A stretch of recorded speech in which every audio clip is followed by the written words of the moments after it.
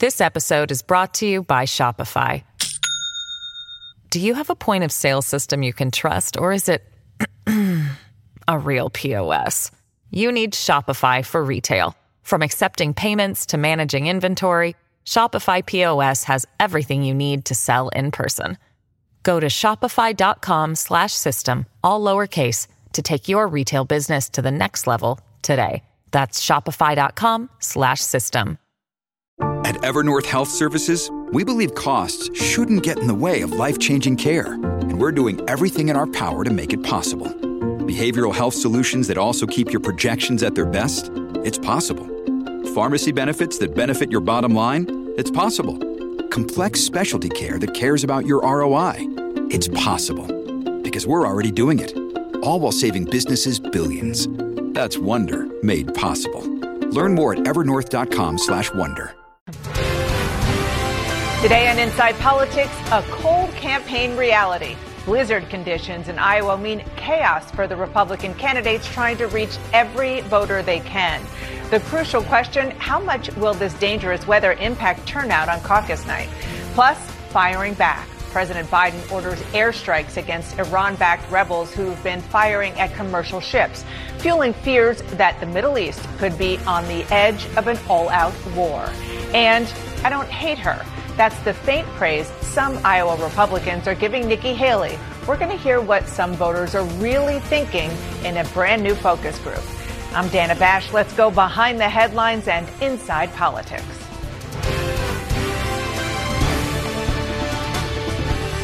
We start in Iowa, which is under a blizzard warning today. It is freezing there. Now, I'm sure you're thinking, duh, it's January. Obviously, it's cold in Iowa, but this is different. It is brutally cold, historically cold, so cold that Iowans are being told not to even take a step outside, and it's going to get worse. Monday looks likely to be the coldest caucus night on record. We're talking about wind chills as low as negative 30 degrees. CNN's Jeff Zeleny is sort of indoor-outdoor. We can see the outside, but you've got a little bit of the heat from the inside. I just want our viewers to not be super concerned about you. Tell us what you're seeing there, not only with the weather, but with the campaign.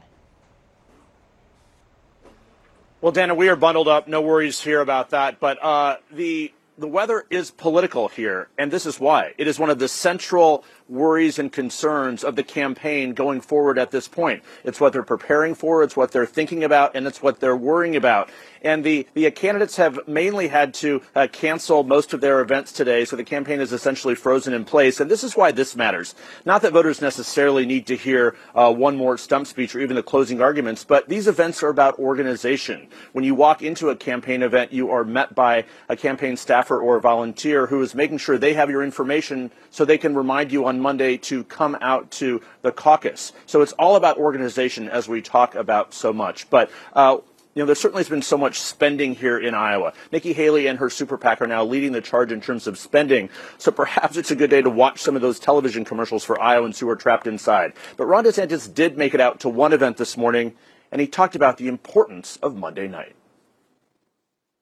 I'll ask you for your support on Monday. I know it's going to be cold. I know it's going to be not the most pleasant, but I don't think you'll ever be able to cast a vote that has more impact given the circumstances. We don't know what the turnout's going to be. It could be much smaller than what it's been in the 16 cycle. That's possible. So if you're going out and you're bringing 4 or 5 different friends with you or family members, that is going to pack a punch in a way that voting in a general election just simply would not at that level. And Nikki Haley is talking to her supporters on the telephone, doing teletown halls. Again, that is also about organization. People who sign up to call in, the campaign is keeping track of them. And again, they can remind them to vote on Monday night. So, Dana, the reason this matters is turnout. As Governor DeSantis was just saying there, for weeks and months, Republican officials here were telling me they expected a record-setting turnout, more than in 2016. Now that's very much an open question with the cold weather. We're talking older voters certainly have a concern getting to the polls, but look, the campaign is going on into the weekend. Former President Donald Trump is coming into Iowa this weekend to campaign tomorrow. All the other candidates are hoping to get back on the road. But the weather is politics now, and it's one of the central things hanging over this campaign. Deanna? Thank you so much, Jeff. I'll see you there tomorrow, I hope. Because Jeff said the weather is politics, and this is Inside Politics, let's go to the CNN weather anchor and correspondent. Elisa Rafa is tracking all of it. What do we see when it comes to what to expect, not just today, but this weekend, and most importantly, on Monday on Caucus Day? Yeah, we're looking at temperatures not breaking 0 degrees on Caucus Day. Today, we have blizzard conditions out there. You know, there were a couple events scheduled for today, not happening. Look at the orange warning there. You've got 4 to 8 inches of snow plus 45-mile-per-hour gusts that's blowing around, snow, dropping visibility, making things very dangerous. You can see there on the radar right now where we have some heavy snow in Des Moines. That wind chill right now is 4 degrees, relatively warm compared to where we're going. You've got those wind chills already at 20 degrees below zero in northwest Iowa. That's because we have Arctic air that's going to spill into the upper Midwest, and that's going to really take these wind chills to dangerous levels. We're talking wind chills as cold as minus 45 going into Monday. You can get frostbite in 10 minutes or less with conditions like that. We're talking life-threatening, dangerous, and near record cold wind chills, again, continuing to stay very chilly. Here's a look at the past caucus temperatures, 30s, 40s. 2004, we hit 16 degrees, but as we go and look ahead towards Monday, we're looking at that high temperature, making it to minus four, the highest temperature of the day. So any events in the morning will be well below zero. Again, factoring the wind chill, much colder than that. These are forecast high temperatures across the state of Iowa on Monday. Temperatures again 5 to 10 degrees below zero as we go through Monday. Factor in the wind chill. Look at this. You're looking at these wind chill values at 30 to 40 degrees below zero. So incredibly cold. Looking at wind chills happening or frostbite happening in minutes. So very dangerous. You're really making me want to get right on that plane there, Elisa. Thank you so much. Appreciate it. And joining me now with the cold, hard truth. I'm sorry. We just had to. Our excellent reporters, Zolan Cano-Youngs of the New York Times, CNN's MJ Lee, and Alex Burns from Politico, who we lovingly call Mr. MJ Lee right around here at CNN. Yeah, you're welcome. Let's just look, because we do have to just do one more beat on the weather, or a couple. Give it context, because I made a joke like, okay, it's cold in Iowa in January. Like, of course it is. But it really is on caucus night going to be much colder than we have seen ever. I mean, look at that. And again, -4, that's going to be the high in Iowa. I mean, we've been in Iowa when it's cold. I was just in Iowa when it's cold. It's hard to imagine how this is not going to impact turnout. I feel like I thought I knew cold weather being from Massachusetts, but this is, I mean, frigid. And, you know, for weeks, candidates have gone to Iowa really to build this enthusiasm for this moment to try and encourage turnout here.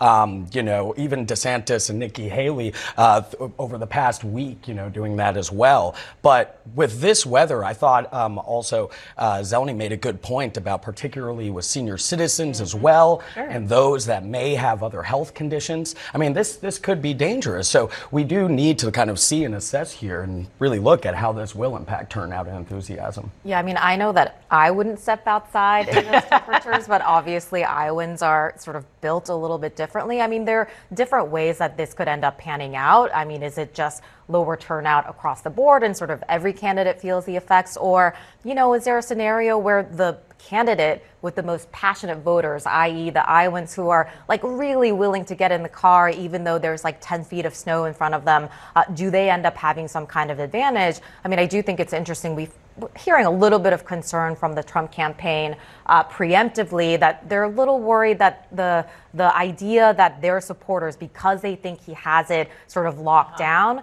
maybe they sort of, you know, predict that other people are going to show up and they won't have to. Yeah. Well, that's an interesting point. The way that some of them, at least one campaign advisor is spinning it, is the weather issue may take away the intensity. It's a bigger problem for everyone else than us. What they're suggesting, this particular advisor, is that if they drop 3 or 4 points, that's like, you know, dropping from a very high lead to another very high lead, and others don't have that luxury. Nikki Haley, I literally can't comprehend it. It's going to be -15, but I'm going to be out there, and I want you to go out there. DeSantis, we look forward to forcing our opponents to try to match our campaign pace when it hurts to breathe outside. That's David Polanski, who's a longtime Iowan.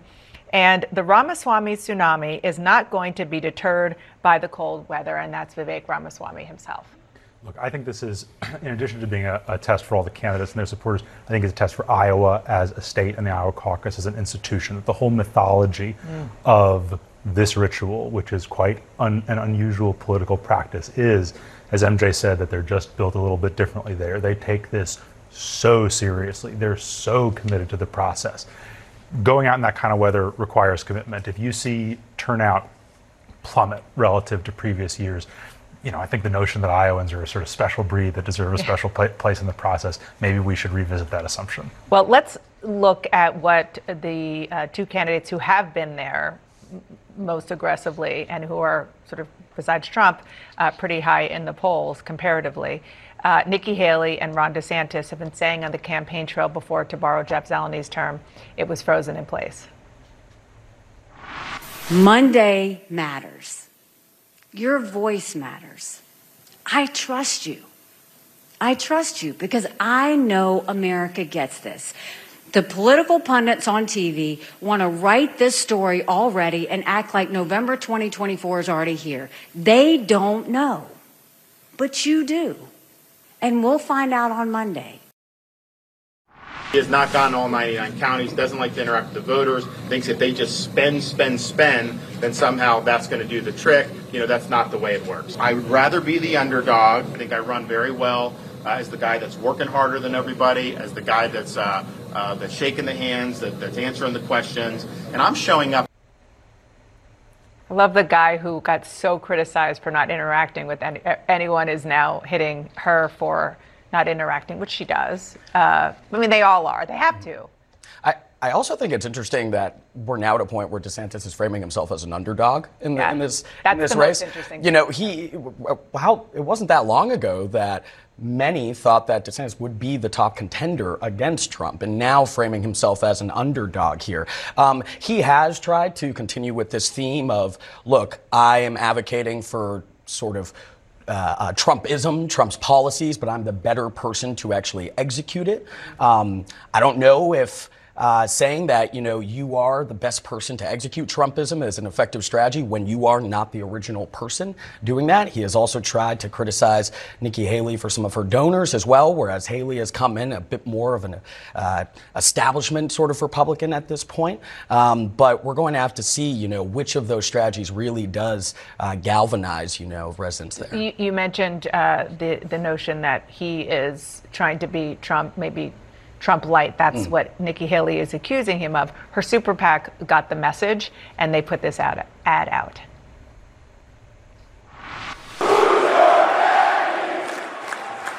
Build the wall. Big league. So good. Make America great again. Who's your daddy, if you couldn't figure out what the crowds were saying there? I think the fact that Trump has been such an oversized figure and issue in the race has in some ways prevented these candidates, even this late in the campaign cycle, from really getting out to voters, painting a clear picture of this is what I am about and this is what my candidacy is about, in the way that we saw Chris Christie be the anti-Trump guy. I think we saw that really vividly at the CNN town hall that you moderated, where at the end of it, if some voter who hasn't been really tuned in but watched that debate, did they come away with it with a very clear picture of what Nikki Haley's candidacy is about? Or did they come away with it thinking, okay, she was the candidate who was talking about the DeSantisLies.com website over and over again? The thing that I find fascinating about that Super PAC ad is that there's no way anybody in this race beats Trump unless ultimately all the voters who have reservations about Trump coalesce behind them. That is an ad that humiliates Ron DeSantis, right? That is not an ad that says, I'm confident in my position and I need to sort of unite the clans in this race against the overwhelming frontrunner. That's, I am going to crush this guy. That's such an interesting point. Okay, everybody stand by. Just into CNN, the Oregon Supreme Court says it will not remove Donald Trump from that state's Republican primary ballot based on the 14th Amendment's insurrection ban. For now, the Oregon court did not rule out the merits of the challenge. Instead, they said they're going to wait to hear from the Supreme Court. Colorado and Maine, of course, kicked Trump off their ballots because of his role in the January 6th insurrection. The Supreme Court will hear oral arguments on the Colorado case February 8th. And up next, fears of a new proxy war between the U.S. and Iran after President Biden ordered strikes on a Yemeni rebel group backed by Tehran. What it means and what's next, that's coming up. This podcast is supported by Sleep Number. Quality sleep is essential. That's why the Sleep Number Smart Bed is designed for your ever-evolving sleep needs, so you can choose what's right for each of you whenever you like. Need a bed that's firmer or softer on either side? Helps you sleep at a comfortable temperature. Quiets their snores? Sleep Number does that. Only Sleep Number Smart Beds let you each choose your ideal comfort and support, your Sleep Number setting. Sleep Number Smart Beds learn how you sleep and provide personalized insights to help you sleep better.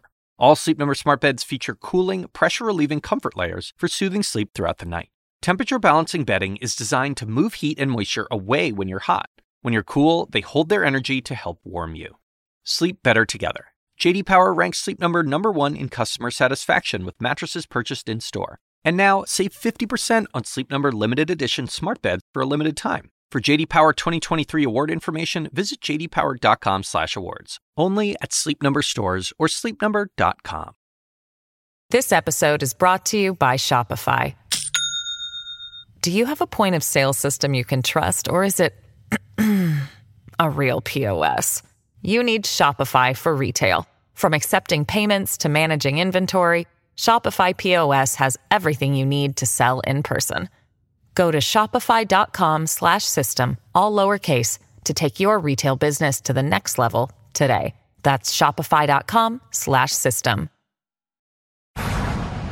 Massive protests today in Yemen's largest city. That city, Sana'a, is under control of Houthi rebels. They are threatening retaliation after a massive series of U.S. and UK-led strikes on military targets in the country, which itself was a response to dozens of Houthi attacks on international shipping vessels. In a statement, a Houthi spokesman said that the U.S. and UK will have to prepare to pay a heavy price and bear dire consequences for what they call blatant aggression. Oren Lieberman is live for us at the Pentagon with more details. Oren, what do we know about these strikes? Well, Dana, we've seen a lot of bluster from the Houthis, but there is the sense here that this goes far beyond rhetoric and that the Houthis will find some way to respond to what we saw from the U.S., the U.K., backed by several other countries. These were sweeping strikes across 16 different Houthi sites in Yemen, totaling more than 60 targets. According to U.S. officials, more than 100 precision-guided munitions were used as part of these strikes, the U.S. trying to go after the Houthis' ability to attack international shipping lanes in the Red Sea. You see that there, one of the world's most critical waterways. We have seen the U.S., according to Central Command, we have seen the Houthis, I should say, carry out 27 attacks on international shipping, which has forced vessels to avoid the Bab el-Mandeb Strait right there. The U.S. trying to make that safe. First, there was the defensive coalition to try to safeguard the waterways. This, after repeated warnings to the Houthis, is the strike to try to degrade their ability to target international shipping. Shortly after the strikes, President Joe Biden released a statement explaining the rationale behind these. He said, "These targeted strikes," in explaining the statements here, "are a clear message that the United States and our partners will not tolerate attacks on our personnel or allow hostile actors to imperil freedom of navigation in one of the world's most critical commercial routes." The question, of course, at this point, Dana, how do the Houthis respond, and is this enough, or will the U.S., the U.K., and others feel compelled to act again? Lots of questions there left. Thank you so much, Oren, for that reporting. Let's talk about this more with CNN's Jim Sciutto, CNN's national security correspondent, and Dan Lamothe, national security reporter for The Washington Post. Nice to see you all. Jim, put this in context for us. Listen, I think that the U.S. was already involved, right, as a player here, in that they were a target. U.S. ships, as well as ships from countries all over the world in the Red Sea, U.S. forces in Iraq and Syria, all by Iran-backed proxies, and the Houthis are one of them. So it's clear that basically U.S. patience ran out here. And what U.S. officials were telling me last night was that it was Tuesday's attacks that were the straw that broke the camel's back. It was some 20 drones fired specifically at U.S. ships in the Red Sea, including a ship carrying jet fuel. And the concern was, had one of those drones struck and not been shot down, that it might have sunk that ship. And that was the bridge too far, so the U.S. is responding. What's clear, though, is they do not believe that these attacks have, one, taken away all of the Houthis' capabilities here, or their ambitions, frankly. And they do expect a Houthi response. And officials have made it clear to me that this may not, in the words of one senior administration official, may not be the last word from the U.S. either. In other words, they're reserving the right, the capability to strike back if they see further strikes like this. Which sort of even makes the concern that many people have about this escalating into a greater regional threat even more likely. I want our viewers to hear what the Pentagon spokesman said about that yesterday.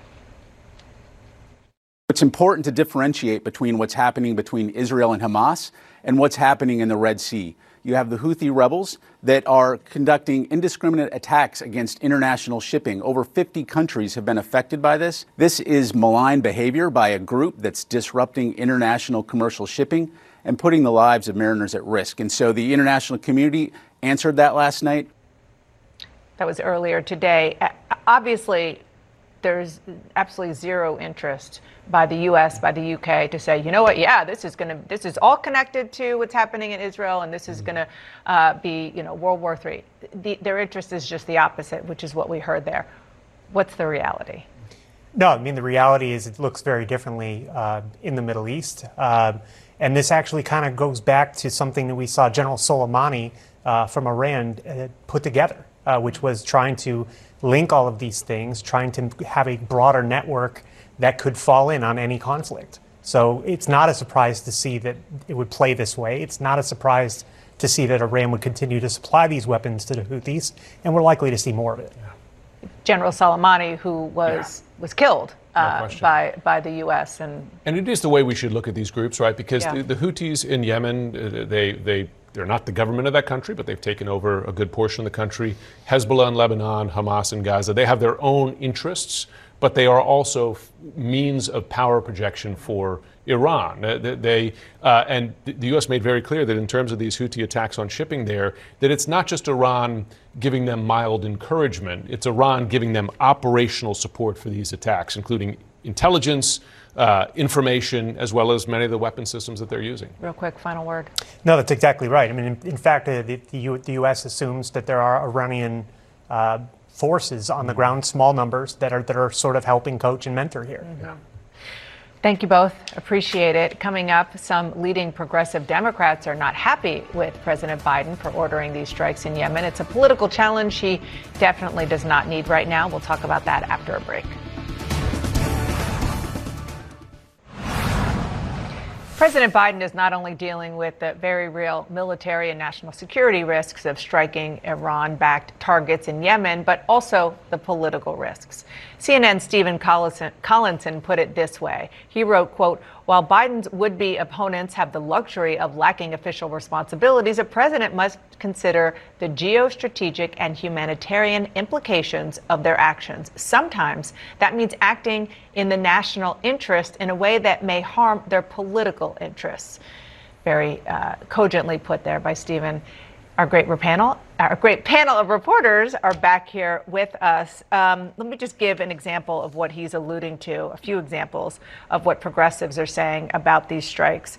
Pramila Jayapal, the chair of the Progressive Caucus, an unacceptable violation of the Constitution. Rashida Tlaib violating Article 1 of the Constitution.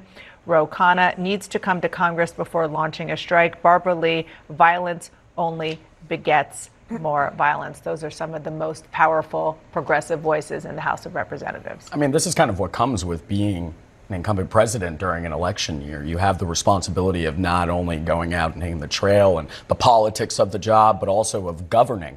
There has been concern throughout the White House as well as the administration of a wider war in the region. That is something they've talked about for a while. But I do feel like this has been a theme throughout the Biden presidency of really a focus on foreign policy and sort of a juggling act of balancing the domestic concerns, really the polling numbers, frustration among voters, with also frequent trips overseas and a focus, including many speeches, of conflicts overseas. I will also be watching. If you look at the original foreign policy plan laid out by the administration, there was a focus on avoiding long-term conflicts and more so having precision on a competition with things like China, with nations like China. So when moving forward now, where you have sort of multiple incidents, multiple conflicts like this, it will be interesting to see just how the administration balances this. You cover the White House for us every day, MJ. What are you hearing from Biden officials? I mean, obviously, they have political antenna. They understand what you were talking about, the way that we framed the beginning of this discussion, but there's not much they can do. Yeah, and I think the criticism, which would have been anticipated by the White House, is why they are going to go to great lengths to sort of lay out for the public why we are in the place that we are and why the strikes that we saw overnight was the action that the U.S. ultimately decided they had to take. I mean, we had a senior administration official telling reporters last night, look, the strikes, the attacks from the Houthis were such that had we not intervened and had we not set up this coalition in the Red Sea, the U.S. and its allies, we would have seen ships being sunk. There was even an incident over the last month where a ship carrying jet fuel may have been hit. So I think they're just trying to sort of paint as vivid a picture as possible of what could have been, not to mention just the economic ramifications, right? I mean, we're talking about a moment in time where, you know, prices are finally coming back down. The global supply chain issues have more or less been resolved. Relatively. This is a major corridor. Yeah, it is. And they don't want that sort of spillover effect hitting the U.S. For right now, the White House is saying not quite yet. And let's talk about the Trump, if at all. The former president, candidate for president again, put the following on his social media platform. So let me get this straight. We're dropping bombs all over the Middle East, again, where I defeated ISIS. Let's put a pin in that and come back to that in a second. And our Secretary of Defense, who just went missing for 5 days, is running the war from his laptop in a hospital room. The second part of that is an area where the president has a legitimate problem, which is the whole, where did Lloyd Austin go, and the fact that he was ill and everybody wishes him well, but this disconnect in terms of communication. The first part about it is just such a reminder that it used to be that if a Democratic president did something that was sort of hawkish or even in the national security interest, he would have the back of Republicans because that's where they were. Not with Donald Trump in the race or in the leadership of the Republican Party. Right, and you hear, I think, sort of joining together the criticism from the left and the criticism from Trump, this notion of, they're doing so much military stuff all over the world, right? It's not a particularly articulate criticism coming from Trump that way. We're not dropping bombs all over the Middle East, but you know, the American people have seen the Ukraine war now for almost 2 years. They have seen the Israel-Hamas war at a very high level of intensity for several months. The administration is asking for a lot of money for both of those conflicts, a lot of weapons for both of those conflicts, and now you've got this. And the country, you see this in polling in a way that would not have been the case, 10 or 15 years ago. The country is more skeptical of this kind of activity than they would have been. Zolan's point earlier about the administration wanting to avoid protracted entanglements. Yep. It sounds good. It's not necessarily what the average voter is perceiving as happening right now. And it is the test of this policy, these strikes that we just saw. Does this avoid a protracted entanglement, or are we going to see this happening every 2 weeks for the rest of the year? We just quickly take that pin out of the ISIS remark. Everybody wishes that they defeated ISIS, but we just saw, we were talking about General Soleimani in Iran and the fact that he was assassinated. When we saw that bombing earlier this month, in Iran, ISIS claimed credit for it. So ISIS is alive and well. Let's turn to your new reporting, MJ. You can find it on CNN.com. We'll just give you a little bit of it here. You say about the Biden campaign and kind of how they're seeing the Republican race. They're kind of ready for it to be over so that they can actually make clear, according to reporting, that to their Democratic voters that this is a real thing. Biden campaign officials say they expect that a switch will turn on for many of these voters who are not yet convinced that Trump will be on the ballot in the fall. As one senior official put it, a realization will hit, oh, blank. It is an election between that guy and that guy. Yeah, I think as with most people, the Biden campaign does expect that Donald Trump is likely to be the Republican nominee that President Biden runs against in November.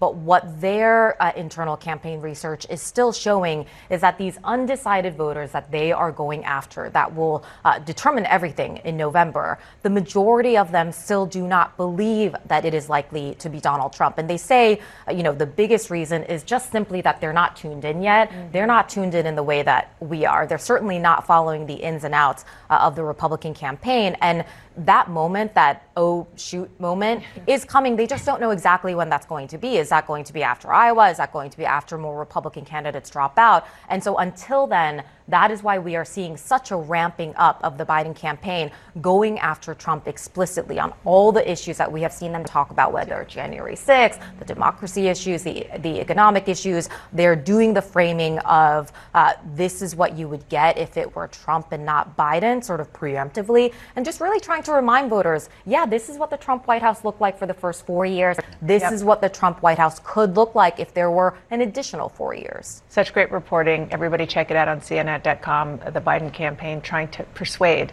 those persuadable voters that this is likely to happen. Thank you all. Appreciate it. Up next, we're going to go back to Iowa, where polls show more than 50% of Republicans are backing Donald Trump. So do his rivals still have a chance to change their minds? We're going to hear from some voters themselves. Hacks is coming back, and so is the official Hacks podcast. With us, your hosts. I'm Paul W. Downs. I'm Jen Statsky. And I'm Lucia Aniello. We're the creators and showrunners. Each week on the podcast, we'll break down the new episodes. We'll also have special guests, cast and crew from the show like Hannah Einbinder and Jean Smart. Hacks Season 3 is available to stream now on Max. Be sure to listen wherever you get your podcasts or listen directly on Max. It's the final countdown. In 3 days, Iowa Republicans will be gathering inside 1,657 separate caucus sites. We're talking about schools, libraries, community centers, and they're going to cast the very first votes of the 2024 cycle. Donald Trump has, of course, dominated the polls there, and many of his 2016 and 2020 supporters are eager to vote for him again. In a new focus group for the Focus Group podcast, two-time Trump voters in Iowa said their minds are made up. Is there anything that could change your mind at this point? No. No. Oh, yeah. He's the best man for the job. He's already proved it. Or anything extreme, like he died convicted of murder or something like that. Joining me now is Republican strategist and host of that focus group, the Focus Group podcast, Sarah Longwell. It's so good to have you here. Thanks for having me. Pretty strong support. Obviously, in 2020, there wasn't really a contest because he was president, but they supported him in the general election in 2020. What does this tell you, and how does this compare to what you've been hearing in your other focus groups? Well, it tells me he's going to win Iowa. And I think that no matter how bad the weather is, the level of commitment from Trump supporters, just how deep their relationship is with him, leads me to believe that they will be the ones to brave the cold weather and make sure that they turn out for Donald Trump. Back at the end of 2022 and beginning of 2023, there was this opening for another candidate. There was a lot of kind of move on from Trump voters. And those people tended to be DeSantis curious voters. But as DeSantis just he lost his luster with these voters as Trump attacked him, as they saw more of him just in person, unfortunately. I watched Iowa voters just all move back to a place where Trump was really the only guy they thought could get it done. Let's hear a little bit more from this focus group, specifically on what they think of both DeSantis and Haley. He was America's governor, and Ron DeSantis was an excellent governor. And if he would have just Biden's his time. 2028 would have been his time to get in. I don't not like her. That's kind of like my best way to say it, is that I don't not like her. I have heard her speak. I don't hate it. I don't feel like, is she maybe as strong though to lead our country? No. If she was interviewing for a position at my company, would I hire her? Yes. I mean, that's a pretty incredible and very telling moment. Well, from both of those voters that we just played, but particularly from the woman there about Nikki Haley. A lot of double negatives. I don't not like her. Again, the big question would be, what if our debate the other night was really represented reality and Donald Trump was not in this race? Then it would be completely different. But he is, and it's not. That's right. And it is funny, that woman who said, well, I don't hate her, I don't not like her, that is what we hear about Nikki Haley all the time. Nobody sort of talks about how they affirmatively really like her. It's that they don't find her repellent. And that's not a huge endorsement. And with Ron DeSantis, though, one of the things that's been interesting about voters is how they've decided that he went from somebody that they thought was a really great governor and they were really interested to see, that they're just like, he's not ready for prime time yet. Like, their estimation of him has really dropped. I hear that all the time about DeSantis. He should have waited. It's not his time. And so I think, when you have that debate that you guys had, I was thinking about how all these two candidates are driving up each other's negatives with these voters, right? They're just making voters sort of like them less. And the only person that helps is Donald Trump. And that's basically the whole story of this primary. They didn't attack Trump. They're attacking each other. Trump gets stronger and they get lower. One of Nikki Haley's most vocal supporters now, the sitting governor of New Hampshire, Chris Sununu, was on with Caitlin Collins the other night. And here's what he said about what he would do in a general election if Donald Trump were the nominee. I'm going to support the Republican nominee, absolutely. Yeah, that shouldn't shock anybody. That shouldn't be a surprise to anybody that the Republican governor and most of America is going to end up going against Biden because they need to see a change in this country. Now, he said that to me in interviews and others as well. Like, why are you surprised that a Republican elected official says, I'll support the Republican nominee, even if it's Donald Trump? And he's been very critical of Donald Trump. He has. But I'm not sure there's anything that upsets me more than this kind of talk. And it is because what it does is it normalizes Trump. I mean, the reason that one asks the question is because what you're asking is, will you support somebody who's under 91 indictments? Will you support someone who refused to engage in the peaceful transfer of power, who had people attack the Capitol? Because when you put it like that, it seems like, well, maybe you wouldn't support him. That seems like a totally natural thing to do. And what he's doing that is so pernicious is building a permission structure for other moderate, sort of normie GOP voters who don't really love Trump but don't consider themselves Democrats to go ahead and vote for Trump again, despite the fact that it would be radically extraordinary for America to decide that a person who didn't engage in the peaceful transfer of power is our affirmative choice to lead the country again. That is crazy. And for people like Sununu to make it sound like it is the fait accompli normal choice, that to me sounds crazy. So good to have you on. Appreciate it. I'm sure he's going to have something to say. And you know what? Maybe we'll have you guys on together. That would be great. I'm sure he would love that. Really appreciate you bringing your focus group and your information here, Sarah. Thanks for having me. We've been talking a lot about it, but what is a caucus? Iowa kicks off Republicans' presidential contest on Monday. We're going to break it down and explain how it's going to work next. It's almost go time. The GOP primary field whittled to just a few remaining serious candidates. But how does that process actually work? I want to bring back CNN's Jeff Zeleny in Des Moines, who started covering these as a cub reporter for the Des Moines Register. I can't believe this. Back in 2000. Not just a cub reporter. What were you in, like second grade, Jeff? The last caucuses we covered, of course, together. We were there in 2020. Very, very different for several reasons. First and foremost, because they were a mess, but also they were Democratic caucuses, which are intended to work differently than what we're going to see on Monday. Without a question, they are very different. But the caucuses on Monday are going to go something like this, Dana. And A caucus is simply a neighborhood meeting, a precinct meeting that are held around the state at the same time Monday night at 7 p.m.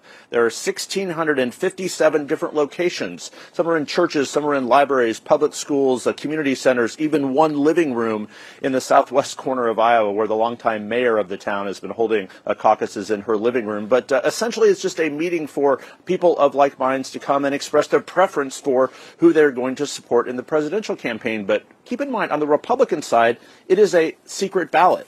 They will hear speeches from supporters from each of the candidates, and then they will just simply register their straw poll a ballot, and then it will be counted. All the results are tabulated and sent back here to Des Moines, the state capital. So it is that simple. The reason the Iowa caucuses are different than the New Hampshire primary is because of the history. The first in the nation primary in New Hampshire is part of the state law. So Iowa, about 50 years or so ago, decided to have caucuses that, certainly launched Jimmy Carter to the White House, and then it was history after that. So all of the candidates have come here to make their cases, and the voters are going to go out in these individual meetings. So it's different than a primary campaign where you can vote all day long. You have to show up at the same time and cast your vote. That's why organization is so important in these caucuses that are coming on Monday night, snow or no snow. We know it'll be cold though, Dana. Very, very cold. I can't tell if you're making me want to get on that plane or not want to get on that plane. But I'm getting on that plane. Come on out. I'll be there. I'll see you soon, Jeff. Thank you so much. Thank you for joining Inside Politics. I will see you from Iowa on Monday. CNN News Central starts after the break.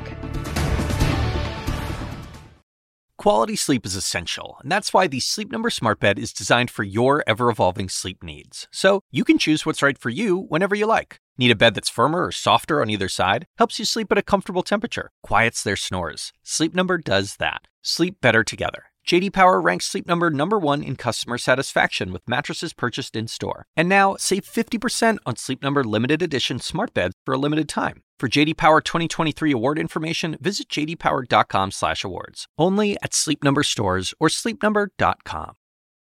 Now streaming exclusively on Max, a new CNN flash doc about the album that has Nashville talking, Call Me Country. Beyoncé and Nashville's Renaissance. Watch it at max.com/callmecountry. Max subscription required.